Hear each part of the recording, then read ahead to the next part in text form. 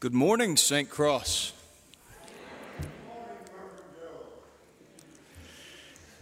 It appears some of you remember me from the last time I visited back in January. The weather was exactly the same. Go figure. It's a strange thing. Thank you for the gift of being here with you today. Thank you, Reverend Rachel. We were at General Convention not long ago, and I get a text in the middle of the debates about some resolution nobody really cared about that said, "Joe, I need a favor."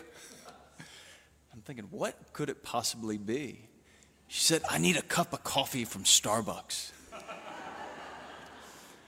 So, of course, being an alternate, I didn't have much else to do. So I slipped out of the back, scurried across the road, got the biggest coffee they had, brought it back, and Reverend Rachel met me in the back and said, "Thank you, I owe you one." And little did I know that a cup of coffee would get me a trip out to beautiful Hermosa Beach to be with you all.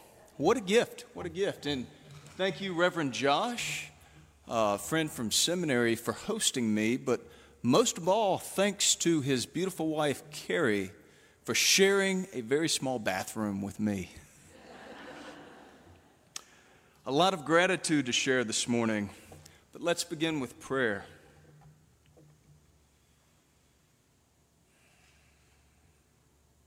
Hoshogo nashado, in beauty I walk.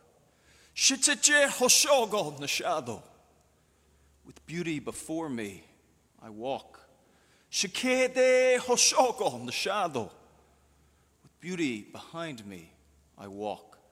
Shidege hoshoko nashado. With beauty above me, I walk. Tahaoso shinago hoshogo nashado. With beauty all around me, I walk. Hojo nahasli, hojo nahasli. Hojo nahasli, hojo nahasli. It has become beauty again. Amen. This is a prayer that was a gift. It was a gift to me from elders, Dene elders in our community at St. Christopher's Mission on Navajo land. It is a prayer about the divine beauty that surrounds us. Beauty that you know all so well in a place called Beautiful Beach. It's a prayer about the beauty that we are made with, the beauty that we are made in, and the beauty that we are made for. It's a prayer about the beauty that we are called into each and every day. But friends, the Dene word for beauty, hojon, is not a word that refers to an aesthetical beauty. It's a word that refers to the harmony, the healing, the wholeness that we are called into when we are invited to participate in the divine life. It's a word that recognizes all that comes to us in our life as gift. And gifts are made for giving. I'll never forget when I turned 35, my son Hill climbed up in my lap after breakfast and whispered in my ear, "Daddy, what are you getting me for your birthday?" And I looked at him and I said, "Son, it's my birthday. You should be getting me the gift." And he said, "Gifts are made for giving. Mommy told me that birthdays aren't about getting gifts, they're about giving them. And it's your birthday, so you should be giving me a gift." And even at 5 years old, my son had tapped into a very ancient wisdom. Gifts are made for giving, not receiving. And I think that's ultimately the lesson Jesus is trying to teach us in the gospel story this morning. He tells his friends, according to one translation, your Father delights in giving you the kingdom. Delights in giving you the kingdom. Another translation goes like this. What I am trying to tell you is relax. Don't be so preoccupied with getting that you cannot respond to God's giving. Steep yourself in God's reality, God's initiative, God's provisions. You'll find all your everyday human concerns will be met. All this sounds wonderful, doesn't it? Doesn't it? So why does Jesus tell his friends, do not be afraid? If it's all so wonderful, all so easy, what is there to be afraid about? If our every need is met in the abundance of God's great giving, why would we be afraid? I suspect it's because, as we all learned as children, there is no such thing as a free gift. You see, gifts ask something of us. They demand a certain response. Yes, it's not the gift that's scary. It's what the gift asks of us that makes us uncomfortable. And Jesus is quite clear here, because everything we have in this life is a gift from God. The only appropriate response is to give it away. As we hear Jesus tell his friends in words that may unsettle us to this day, sell what you have and give the money to the poor. Gifts are made for giving, and that can be unsettling. But it doesn't have to be. In Braiding Sweetgrass, Robin Wall Kimmerer describes what she calls a gift economy, something she learned about as a child picking strawberries for her father's shortcake that she and her sisters made for him on Father's Day. She says, strawberries first shaped my view of the world. It is full of gifts scattered at your feet. A gift comes to you through no action of your own, free, having moved toward you without your beckoning. It is not a reward. You cannot earn it or call it to you, and you do not deserve it. And yet it appears. Your only role is to be present and open-eyed. Yes, we must be present, but we must also respond. Kimmerer continues, as a girl, I experienced the world as a gift economy. Goods and services not purchased, but received as gifts from the earth. Gifts from the earth establish a particular relationship, an obligation of sorts to give, to receive, to reciprocate. That field gave to us, we gave to our dad, and we tried to give back to the strawberries.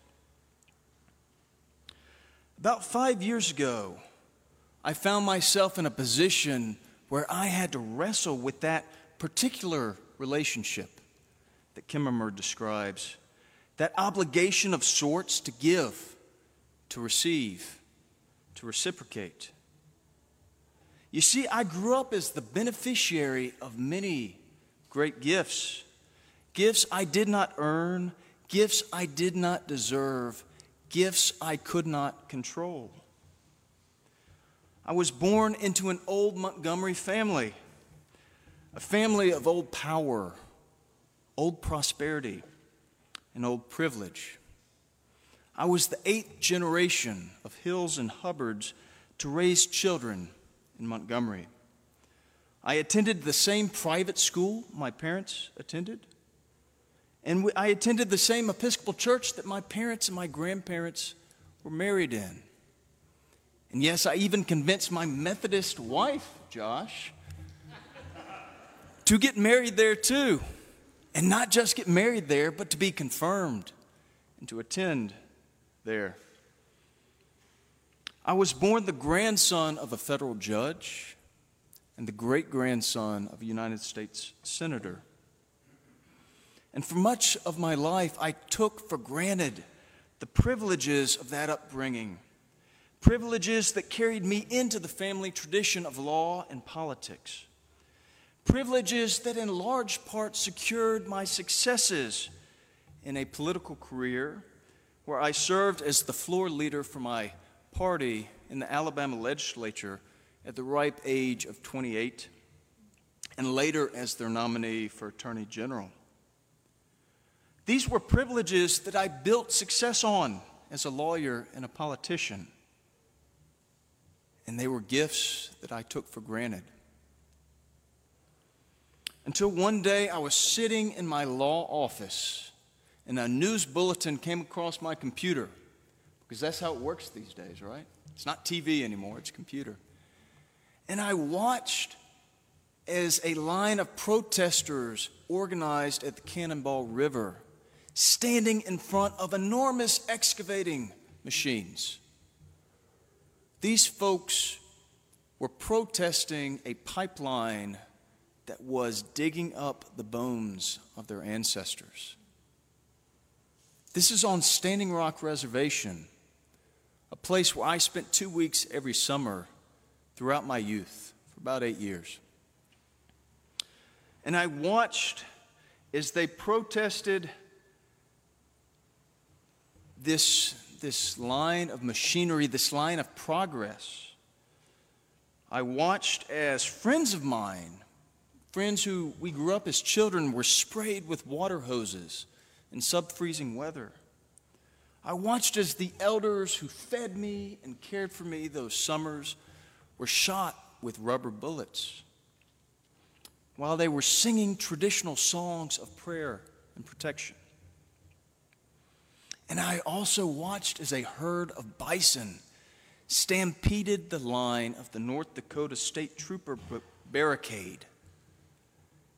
And in that moment, I heard my son's voice, "Daddy, gifts are made for giving."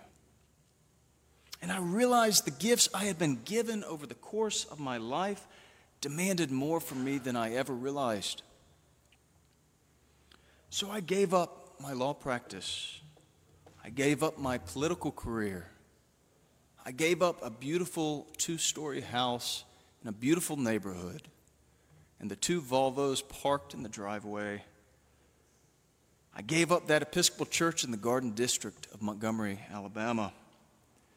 And together with Ashley, my wife, and our 3 children, we left my hometown.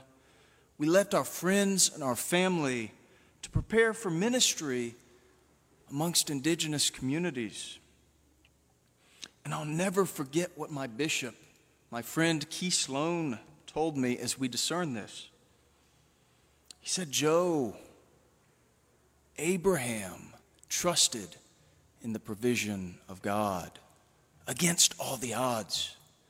He left his friends and his family. He left his homeland on a promise that seemed so unlikely. Trust in God's provision."